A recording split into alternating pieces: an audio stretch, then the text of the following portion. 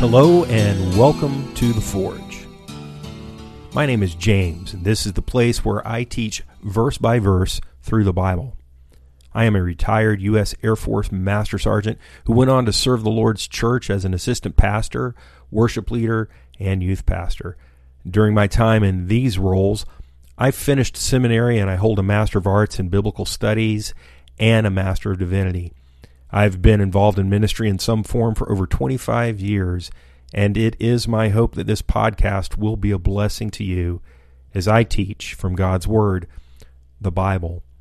Forge exists to serve those whom the Holy Spirit is calling into a relationship with God through His Son, Jesus Christ. And this is done through biblical teaching so that individuals understand God's forgiveness, live in its reality, and overcome the wounds caused by bondage to sin. I will always hold to the truth found in Scriptures, and a summary of my doctrinal statement is worded perfectly in the 5 solas of the Reformation. I believe Christians experience gratefulness and renewed purpose as they are encouraged by the words of life which spring from the Bible. I pray that this podcast plays a role in God's ongoing work in your life. Don't forget to look in the show notes for links to the podcast website where you can leave a donation or leave a voice message with questions. I will be collecting questions for a future Q&A podcast. Also, please leave a review on whatever platform you are using. That and telling others about this podcast are the 2 biggest things you can do for me. Now grab your Bible and get ready for a verse-by-verse study. May God bless the reading and the hearing of His Word.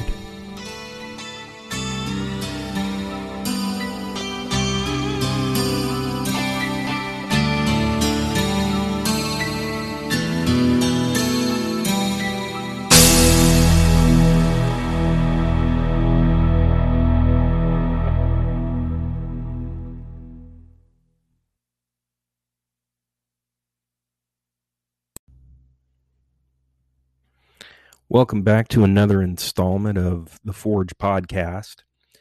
I will keep the introduction short today. Let's simply get directly into the reading of God's Word, shall we? Genesis chapter 35, beginning at verse 1. Genesis 35, verse 1, the Word of God. Then God said to Jacob, "Arise, go to Bethel, and dwell there, and make an altar there to God who appeared to you when you fled from the face of Esau your brother." And Jacob said to his household and to all who were with him, "Put away the foreign gods that are among you, purify yourselves, and change your garments. Then let us arise and go up to Bethel, and I will make an altar there to God who answered me in the day of my distress, and has been with me in the way which I have gone." So they gave Jacob all the foreign gods which were in their hands and the earrings which were in their ears. And Jacob hid them under the terebinth tree which was by Shechem. And they journeyed, and the terror of God was upon the cities that were all around them, and they did not pursue the sons of Jacob. So Jacob came to Luz, that is Bethel, which is in the land of Canaan, he and all the people who were with him, and he built an altar there and called the place El Bethel, because there God appeared to him when he fled from the face of his brother. Now Deborah, Rebekah's nurse, died, and she was buried below Bethel under the terebinth tree. So the name of it was called Elon Bakuth. Then God appeared to Jacob again when he came from Padan Aram and blessed him. And God said to him, "Your name is Jacob. Your name shall not be called Jacob any more, but Israel shall be your name." So he called his name Israel. Also God said to him, "I am God Almighty. Be fruitful and multiply. A nation and a company of nations shall proceed from you, and kings shall come from your body. The land which I gave Abraham and Isaac, I give to you and to your descendants after you. I give this land.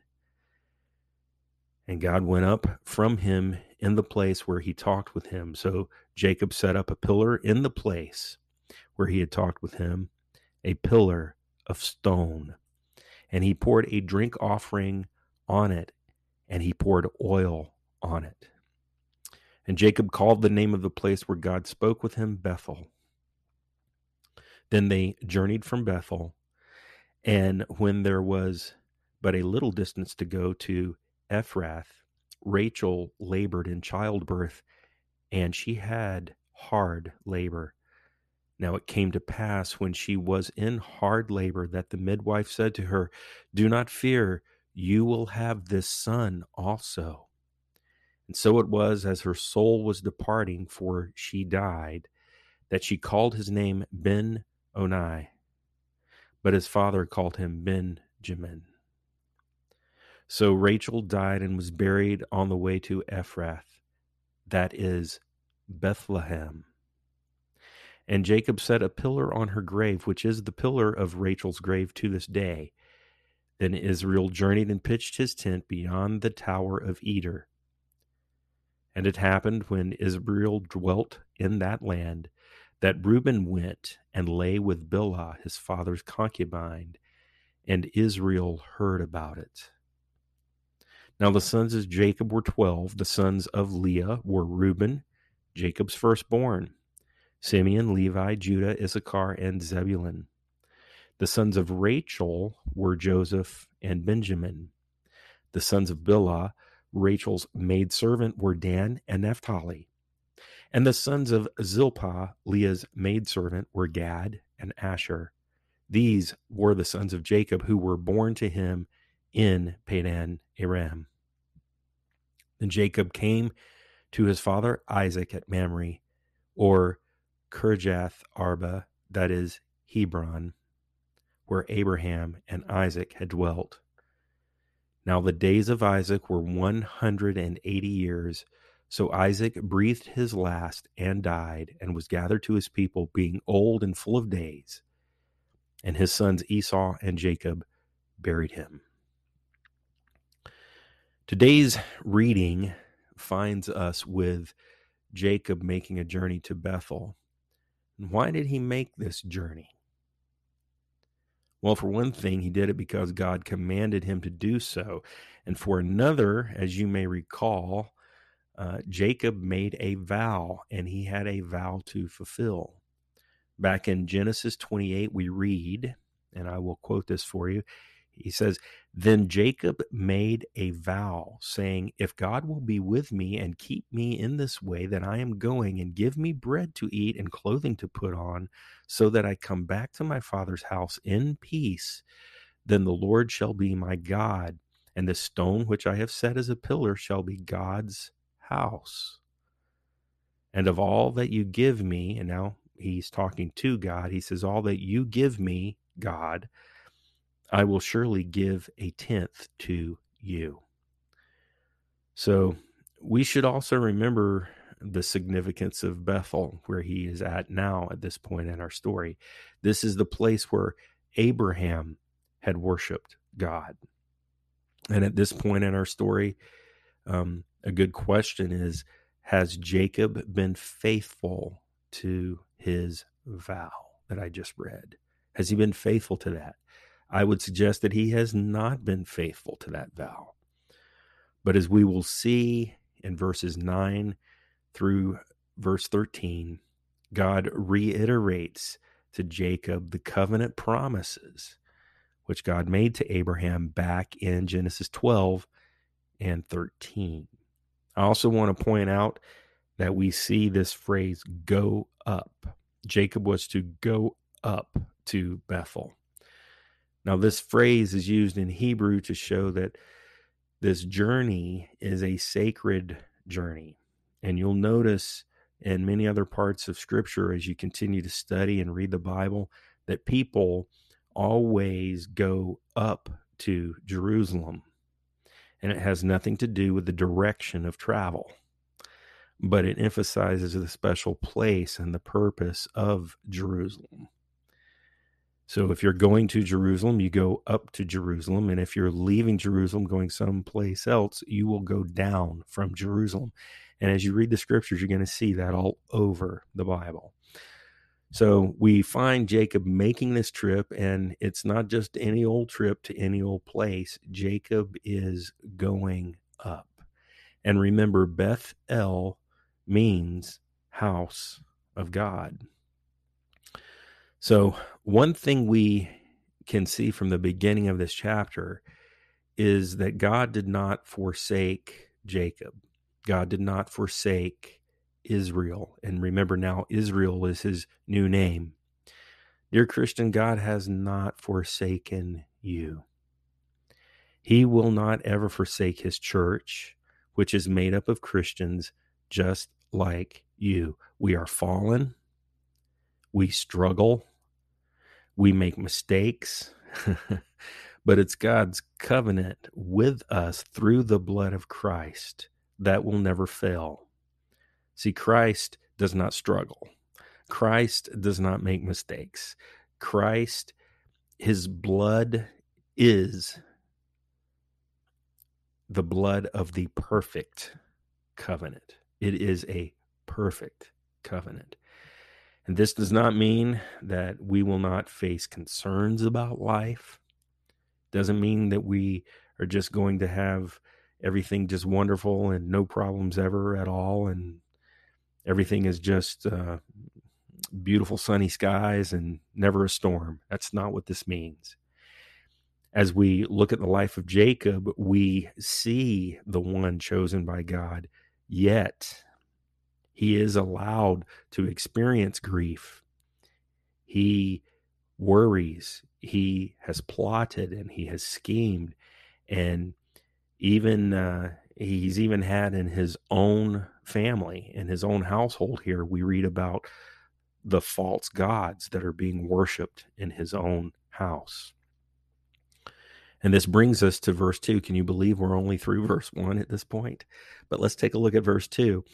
When Jacob tells everyone to put away their false gods, he doesn't just mean put them away like we're going to put our things away, as if we would tell children to put your toys away.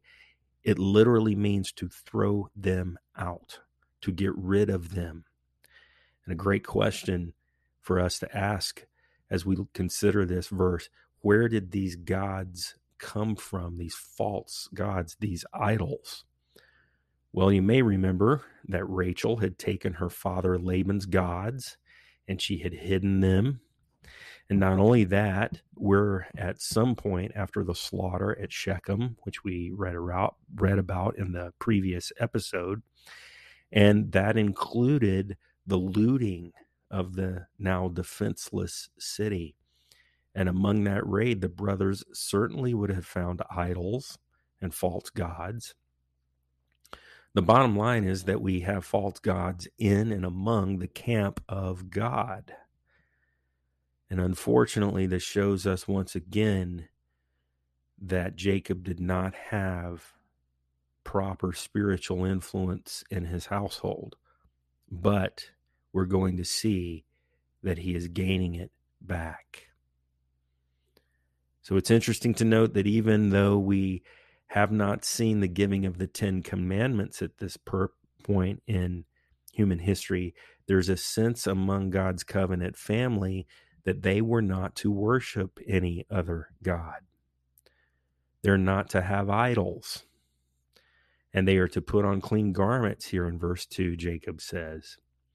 And these clean garments were certainly not going to be clean after a 3-day journey to Bethel from where they were at Shechem. But the reason for this action is a symbolic representation of repentance toward God. The old clothes were dirty. There's no doubt that they were dirty, just as our garments are filthy with our sins. And unlike the example that we have here, Christ is the one who gives us clean garments. I can never do it myself. I can never put on a clean garment myself and be good enough. But no, it's Christ who gives us clean garments. But the picture here should not be lost. There's this idea of putting away the false gods and putting on clean garments. And these actions go actually with the very first two commandments of the 10 commandments. Commandment number 1 in the Old King James, thou shalt have no other gods before me. Or if you wanted to put it in regular modern language, you will have no other gods before me. That's what God is saying.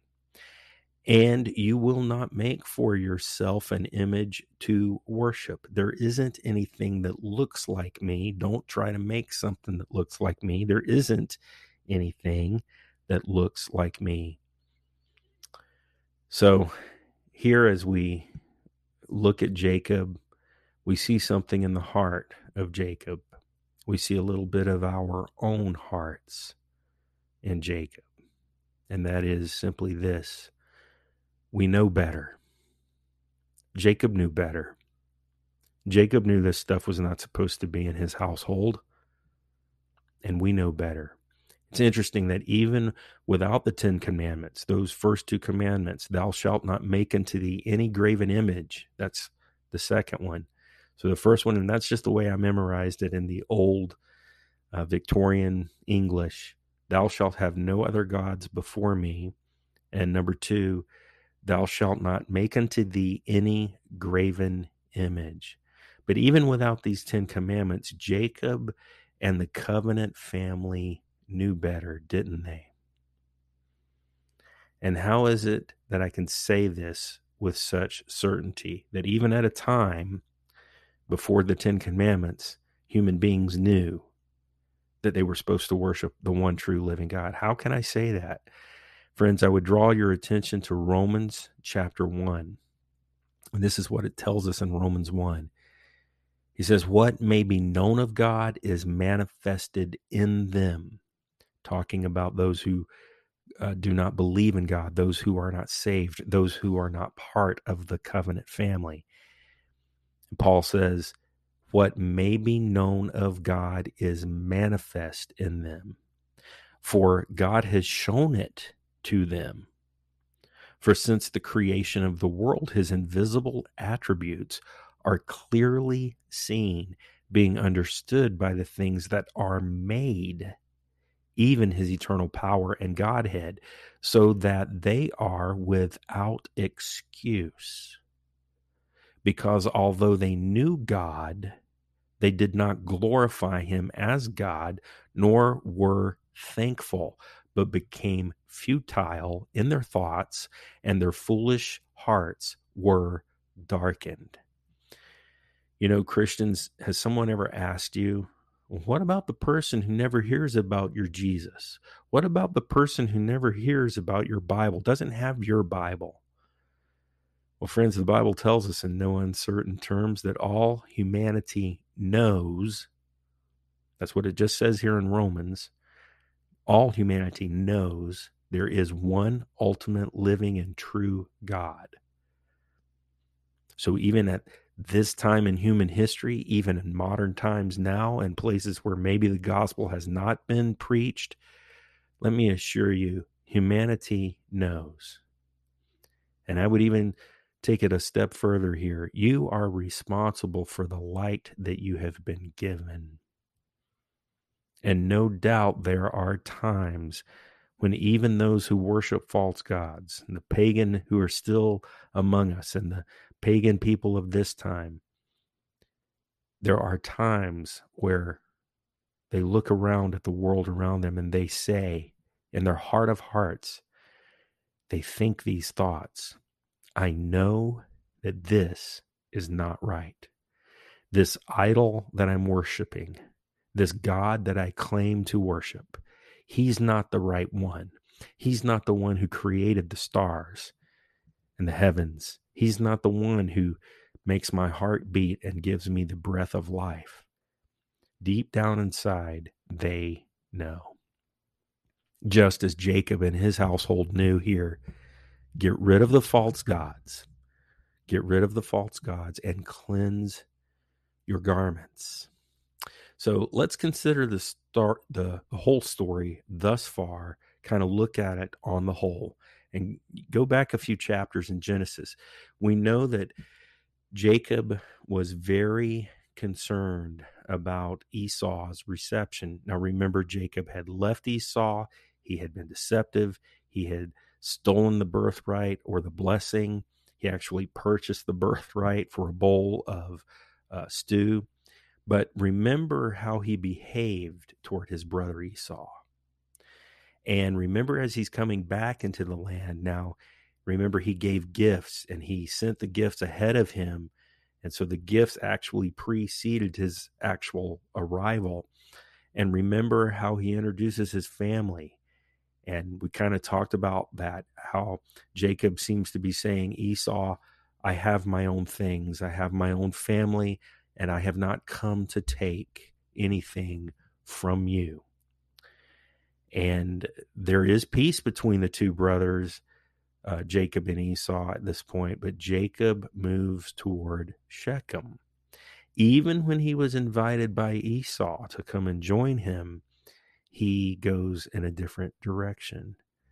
And in the meantime, here in the background, still there's this matter of the vow that Jacob made at Bethel. Not only has Jacob not returned to Bethel at this point, but apparently in his own house, as I've made a point of it here, there's worship of false gods going on.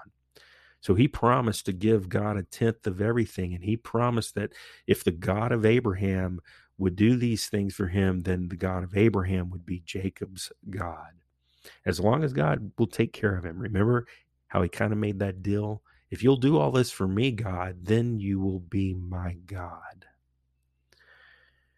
Now, if you've been listening to my humble podcast for any length of time, you know that I am Reformed, and I place a heavy emphasis on the sovereignty of God. There is an emphasis that I have on God's decree. I believe that God is in control of everything. So, what was our last chapter about? Do you remember? There was a slaughter in the previous chapter. In fact, I just mentioned it earlier in this episode. It was a slaughter in Shechem. Dinah's brothers, Levi and Simeon, took revenge on that entire city. How safe do you suppose that it is now for the house of Israel if they stay in that area? In fact, it's one of the concerns that Jacob raises at the very end of Genesis 34. He says, I've been made obnoxious among these people because of your guys' actions. Now, that's my paraphrase, but you can certainly go back and read it for yourself. Point is, it was probably not very safe for them at all. So, in short, I believe that what we see here is that Jacob waited to fulfill his earlier commitment to God. And what we see here in this story is the sovereign hand of God over the affairs of men. And there's this situation in which Jacob is moved along to fulfill. Even though he was commanded by God to go to Bethel, but there's this situation here where it's now not going to be comfortable for him to stay. So he is being kind of moved along to take care of that earlier vow. Perhaps from what we know of Jacob's character, he would have attempted to stay where it was comfortable for him. If he would have been at peace with Shechem, if Shechem and Dinah had been allowed to marry and they stayed in that area, think of how these Canaanite people there at Shechem would have intermarried into the house of Israel.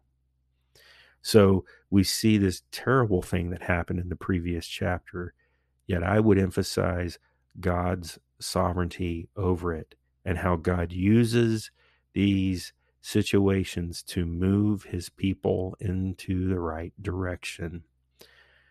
Was the intention of their heart evil? No question. But what was meant for evil, as we will see by the end of Genesis, what was meant for evil, God meant for good. So, I've just kind of come to these conclusions as I look at this and I study this, and I remember some things about Jacob's character as we've seen it develop over the last several chapters. Remember, he stayed with Laban even after his obligations were fulfilled. Well, why did he stay with Laban? Well, he didn't want to go face Esau, his brother. And it may not have been the best situation, but it was certainly not the worst situation he could be in. And so we kind of see that same kind of thing being repeated here in Shechem. So off he goes. We should notice that Jacob actually does regain spiritual leadership in his household at this point. In verse 4, we read that they gave Jacob their foreign gods and they gave their earrings. Now, there's something kind of interesting here. Earrings are mentioned, and we should remember that among the spoil and the raid from Shechem that I've already talked about, there were little ones that were taken. Now we have orphans. And of course, there would be widows among this group that were basically taken captive by the sons of Jacob. And no doubt these remnants of Shechem would have their own collections of gods, of false gods as well. And the earrings that are mentioned here are like amulets or symbolic types of jewelry associated with the worship of false gods. And before you think this is too strange, I would just remind you, it's always interesting to me anyway, how little human behavior has really changed since the beginning of time. Have you ever heard of someone wearing a so-called Roman Catholic saint medal for good luck? Or I always wear this, it's Saint so-and-so, it's Saint Anne, or it's Saint Christopher, or whoever. And I do this because I know they're watching over me. I know it will bring me good luck, or something to that effect. Have you ever heard of somebody keeping a lucky charm with them? Maybe it's a coin, or even a rabbit's foot. That's right, even a rabbit's foot. Pagan worship was no different back then than it is today. Friends, there's not going to be any luck coming your way because you're wearing a medal of a saint around your neck, or you have some charm on your bracelet, or whatever it may be. These things are amulets. They are meant to be worship, really, to some kind of false god or false entity or a false belief system, and they really have no place in your life, dear Christian. So moving on to verse 5. Verse 5 is interesting too, because we see the beginning of a pattern which will be repeated in other parts of the Bible. This phrase shows up, the terror of God. The terror of God among the surrounding people groups that were near and around God's covenant family. And R.C. Sproul calls it a divinely induced panic. You can read about it in Exodus 23:37. You can read about it in Joshua chapter 2, verse 9. There we have examples of how God put fear into the hearts of Israel's enemies.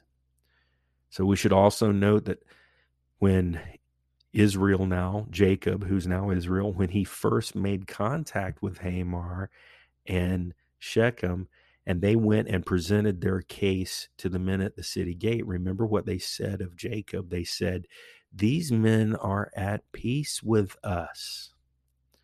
But now, clearly, the word is traveling fast through the area, and the other people groups of this area, Canaanites, they are aware that Jacob's clan is not just a group of peaceful shepherds. They've got a well-won reputation now as warriors, really warriors of revenge.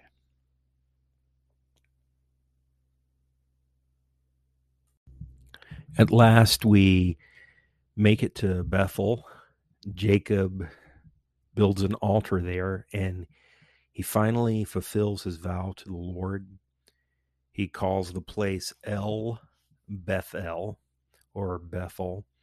And the El here, the L in front of Bethel, here in Hebrew, it has a genitive sense. So the entire phrase together means of the God of Bethel, of the God of Bethel. And of course, Bethel means the house of God. So you have this phrase of the God of the house of God. May sound a little bit strange to our ears, but the point here is that Jacob is building an altar to the God of Abraham, and he is acknowledging God's covenant promises. He's consecrating the promised land here, and he's making a connection back to God's earlier revelation that Jacob himself had received at the same location.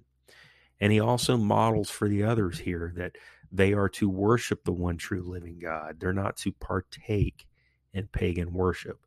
So throw out the old idols and worship the one true living God here at this altar, El Bethel. So we also come up to a verse here, which I've mentioned at length in previous episodes. We read in verse 8 that Deborah, Rebekah's nurse, dies. And just as a reminder in our family tree, Rebekah is Isaac's wife, and these are the parents of Jacob and Esau. And now remember, Jacob's name has been changed to Israel. So when Rebekah came to marry Isaac, her nurse, who would be like today's nanny or, some kind of a nursemaid with the family, she makes the trip with Rebekah. And I told you earlier that Deborah's death is recorded, but Rebekah's death is not. And it's interesting to see that Rebekah is really the matriarch here, the wife of Isaac, but she's not mentioned, probably due to deception when Jacob stole Esau's blessing from the father. And it's probably for this reason that she's not mentioned. It's almost as if Deborah is mentioned in her place. Just something interesting to notice there. But from verses 9 through 15, we see a restatement of the earlier promises of God. We see here once again that God reaffirms the new name for Jacob, and he calls him Israel. And I want you to notice that when Jacob is kind of doing things correctly in faith and in submission to God, God will call him Israel. And when we see Jacob operating in fear, or he's attempting to take matters into his own hands, or for that matter, he's losing control of a situation, his name will remain Jacob in the scriptures. It's not that these two names are used interchangeably, but you'll notice as you read through it, good behavior, it's Israel. Bad behavior, it's Jacob. Interesting. So we see here in these verses, again, verses 9 through 15, the use of what I would call royal language. And there's a blessing here. Israel's to be fruitful and to multiply, to be the company of nations. Kings will come from Israel's body. The land promises, which were made to Abraham and Isaac, are now restated. And we also see in these verses yet another theophany, as God comes down to talk with Israel and then he departs. And what else do we remember about Jacob and this particular location? Well, remember his first time here, there was a ladder. It was a stairway to heaven, so to speak. And remember how the angels were going up and down. And so we have another visitation here, and it's similar to the earlier one. God comes down to talk with Israel, and then he goes back up again. I would point out also that we have another first here in the book of Genesis. We are in chapter 35, so we only have 15 more chapters to go, but still be on the lookout. This is a book of firsts. If you look in verse 14, it is where we find the very first mention of a drink offering being poured out to the Lord. And of course, we've seen the role of wine already in the book of Genesis, but I would point out to us that the wine we drink at the Lord's table as Christians is indeed something we do in remembrance of our Lord Jesus. But it was he who, when he was partaking with his disciples, and he told them that this wine was the representation of the blood of the new covenant, that it would be his blood. No longer would there be drink offerings to be poured out on an altar. No more lambs led to the slaughter to be sacrificed. There would be no more sacrifices. The sacrifice of Jesus Christ upon the cross would be the sacrifice to end all sacrifices. Friends, we should be very careful with the words that come out of our mouth. Why do I say that? Because we're going to see something here that happens next with Rachel. Be careful what we wish for. Be careful what we pray for. As our story moves on here, we see Rachel, the wife of Israel. She's the one that Jacob loved, remember? She dies here in childbirth. And this happens near a place called Ephrath. Ephrath is known by another name, and it even mentions it in Scripture here, Bethlehem, same location. And we remember how she longed for a son. Rachel wants another son. And in chapter 30, she even went so far as to come to Jacob and say, "Give me a son or I will die." Remember that? Well, here she gives birth to a second son, and she names him Ben-Oni. The Bible tells us that she makes this pronouncement as she is dying. And his name means son of my sorrow. Now, that's a very fitting name. It seems to be very fitting, Ben-Oni. But of course, Israel comes in and says, no, not son of my sorrow. Benjamin, son of my right hand. But I want you to look at something here. And if I haven't made my case strong enough at this point, dear Christian, please take note of how important the book of Genesis is to what we believe about our Savior. Now, no doubt during hard labor and knowing that she was dying, Rachel weeps. Why else would the name of her son be son of my sorrow? Later in Israel's history, a prophet comes along whose name is Jeremiah. And Jeremiah prophesies, and this is what he says. He says, "A voice was heard in Ramah, lamentation and bitter weeping. Rachel weeping for her children, refusing to be comforted for her children, because they are no more." Now, did you catch that? Who does the prophet say is weeping? Rachel. That's right, Rachel. So what in the world is the prophet talking about? Well, I'm so glad you asked. You see, Ramah was in the region of the land which belongs to the tribe of Benjamin. Now remember, Benjamin was Ben-Oni, who got the name change from Israel, from son of my sorrow to son of my right hand, Benjamin, and he is the son of Rachel. And of course, he is the patriarch of the tribe which bears his name, Benjamin.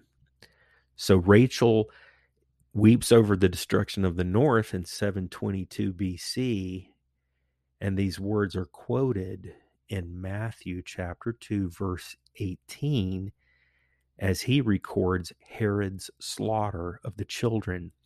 Now, there's something you need to remember about Herod. He was crazy, even by Roman standards, even in secular history. What we know of Herod is that the man was nuts.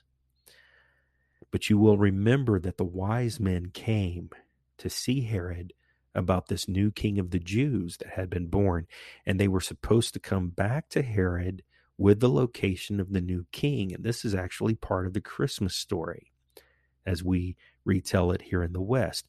And Herod claimed that he also wanted to worship this new king of the Jews. But if you're familiar with the story, if you know anything about the true Christmas story, the wise men left town and they went out another way, and they never reported back to Herod. After all, Herod was the Roman installed king of that area, and he had political ambitions. He wanted to do whatever he could do and then get out of there and get promoted. But when he realizes that the wise men are not coming back, Herod was, the Bible says, exceedingly angry.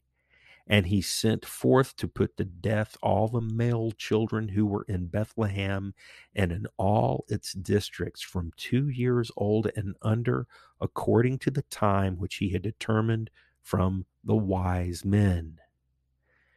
Then was fulfilled what was spoken by Jeremiah the prophet. Well, what is Matthew talking about there? Well, if you continue to read on, he quotes directly from Jeremiah. A voice is heard in Ramah, lamentation and bitter weeping, Rachel weeping for her children, refusing to be comforted for her children, because they are no more. I've said this before, and I'll repeat it again here. If the book of Genesis cannot be trusted, then the entire Bible will fall apart. And I continue to be amazed at the interwoven story found within the pages of this great book of books. There is so much internal proof and consistency throughout the Bible. Now, you can choose to say it's not true. You can say it's all made up, or that it's been corrupted, or any other excuse that you want to bring. But the truth is that if you look at it and you apply equal standards of textual criticism, history, linguistics, anthropology, and all the rest, your claims of inaccuracy on the Bible are shown to be baseless. Now, you might still reject it, but you will do so in the face of overwhelming evidence. And this is, again, just another one of those proofs where we have someone here in Genesis who the prophet, if you don't know the story of Rachel, if you don't know the story of Benjamin, if you don't know the story of Israel's history, you won't understand what Jeremiah the prophet was speaking of when he spoke of the Messiah who was yet to come. And then Matthew, of course, reflects back on that in his gospel. 3 different books of the Bible written at 3 different times, many different people involved, different cultures, and yet they carry the same theme. So let's move on. I want to focus here on verse 22 for just a moment, but before I do, we need to study the family tree one more time. We also need to understand the customs of the times. The firstborn son of any family was the heir. He would be the one to take the father's place, and all the family wealth and business, the estate, it would all go to him when the father died. And we've seen this pattern established previously in the Bible, and there are many places in the world that still practice this custom today. And this is also even the way of royal families today. This is the way it still operates. But here in our covenant family, Reuben was Israel's firstborn son. But remember, he came from Leah. And Leah was not the one that Jacob wanted or loved. And it seems that Jacob didn't mind having normal husband and wife relations with Leah, but his heart belonged to Rachel. Rachel was the one for whom he had worked all those years. And don't think for one second that this was a secret, because it was not. We can believe, and it's actually going to be shown to us in chapters yet to come, that the brothers know full well where they stand. Rachel was Israel's first wife, even though she was second. Rachel's sons, Joseph and Benjamin, were the quote-unquote real sons, and all the others were lesser, even the firstborn, whose name was Reuben. And also everyone knew that Jacob had tricked his own father, Isaac, and his brother Esau out of the birthright and the blessing, and we've talked about that extensively. No one was probably more aware of the implications of everything I'm talking about here, all these facts, all these circumstances. Nobody was more aware of it than Reuben. He, by birth, was the heir. So here we read on the heels of Rachel's death, and I'm exaggerating here a little bit. It would seem her body was not even cold yet. But Reuben does something which, to those of us in the West and in our current day and age, it seems a little bit weird. He has sex with Bilhah. And the Bible here calls Bilhah Jacob's concubine, and she was the concubine, but she was also Rachel's handmaid. Now, this is not Reuben's mother's handmaid. This is Rachel, who has passed away. This is her handmaid. You know, she was part of that other part of the family where Joseph and Benjamin are. That's the part of the family she's from.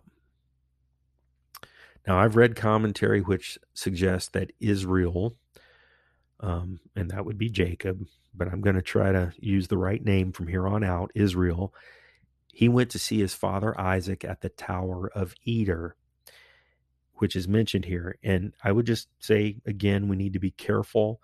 It's certainly possible that he did that, and it's within the boundaries of Scripture that he did that, but we don't know for sure from what the Bible says. But the point is that Israel was away.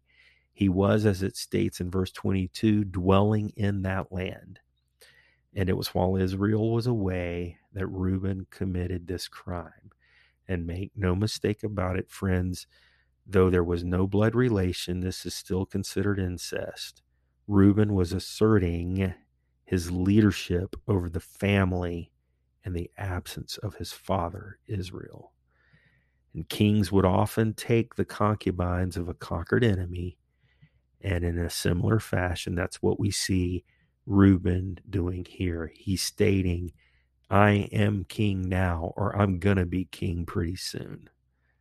And Joseph and Benjamin, I don't care what the old man says about you. I'm the firstborn. And as we look at the end of verse 22, we even see some more information here. It says that Israel heard about it. Well, this would imply that Israel was perhaps out of town, so to speak, when this sexual act happened. But we will see here coming up in chapter 48 and chapter 49, toward the end of Genesis, that Israel does not forget what Reuben did. And again, I would point us to God's law in Deuteronomy 22:30. It states, a man shall not take his father's wife, nor uncover his father's bed. And again, I would just point to a lesson from earlier. Even though We did not have the law at this time. We did not have God's law. They didn't have Deuteronomy yet. I would simply point out again that they knew better. And isn't it interesting how God has written his law even upon the hearts of the wicked to some degree? They know this was not to be done.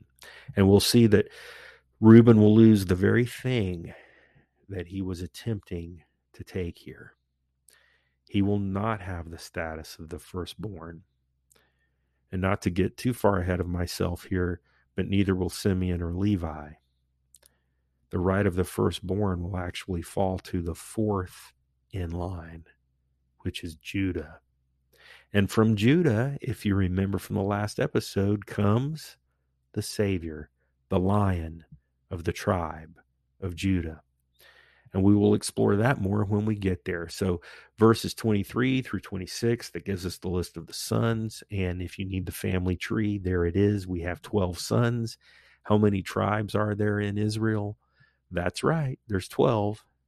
And verse 27 through 29 record Isaac's death at the age of 180 years. Esau and Jacob come together to bury their father. And just to kind of summarize this whole chapter, if I can do so with a quote from R.C. Sproul, he says, Jacob's journey through time as indicated by births, verses 16 through 18, deaths, verses 8, 19, and 20, and genealogies, verses 23 through 26, and through space as indicated by itineraries, verses 6, 16, 21, and 27, is brought to completion because God was with him, verse 3. He returns to pay his vow at Bethel, verses 1 through 8, is confirmed as the successor to God's Abrahamic promises, verses 9 through 15, sees the 12 tribes of Israel safely settled in the promised land, verses 16 through 26, and is reunited with his father and brother, verses 27 through 29. And I really think that's a beautiful summary given by R.C. Sproul. And you can go back and look at each one of those verses and those groupings of verses, and you can see how that we've got a lot going on in this chapter, but it's kind of a conclusion of sorts to the end of one generation and the beginning of the next generation. One chapter concludes, so to speak, and another chapter is about to begin. Not so much here in the book of Genesis, but in the life of Israel. Now, with that said, my hope and prayer is that this study is useful to you. Consider how the Bible unites to tell one single story. May your faith be strengthened as you see the consistency of Scripture and the promises of God fulfilled time after time. And may you know and see the Savior even from the beginning of this great book of books. So until the next time, think on these things.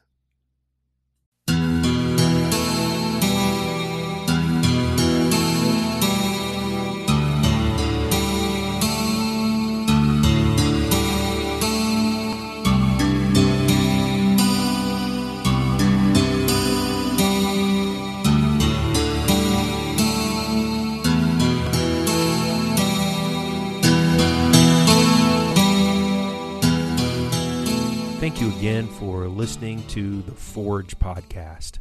And don't forget to leave a review with comments. Let me hear from you. Leave a voice message through the link. I hope and pray that you find ways to apply the truths of God's Word in daily living. Remember, dear Christian, you are forgiven. It is by grace that you've been saved through faith. May you grow in Christ in the study of the Bible and truly overcome wounds that were caused by sinful choices and actions of the past. I also pray that you are always reforming, seeking to glorify God in all that you say and do. Remember to be grateful to God for what He is working out not only in you but in all His creation as well. And lastly, be encouraged to serve God and others as you grow in Him.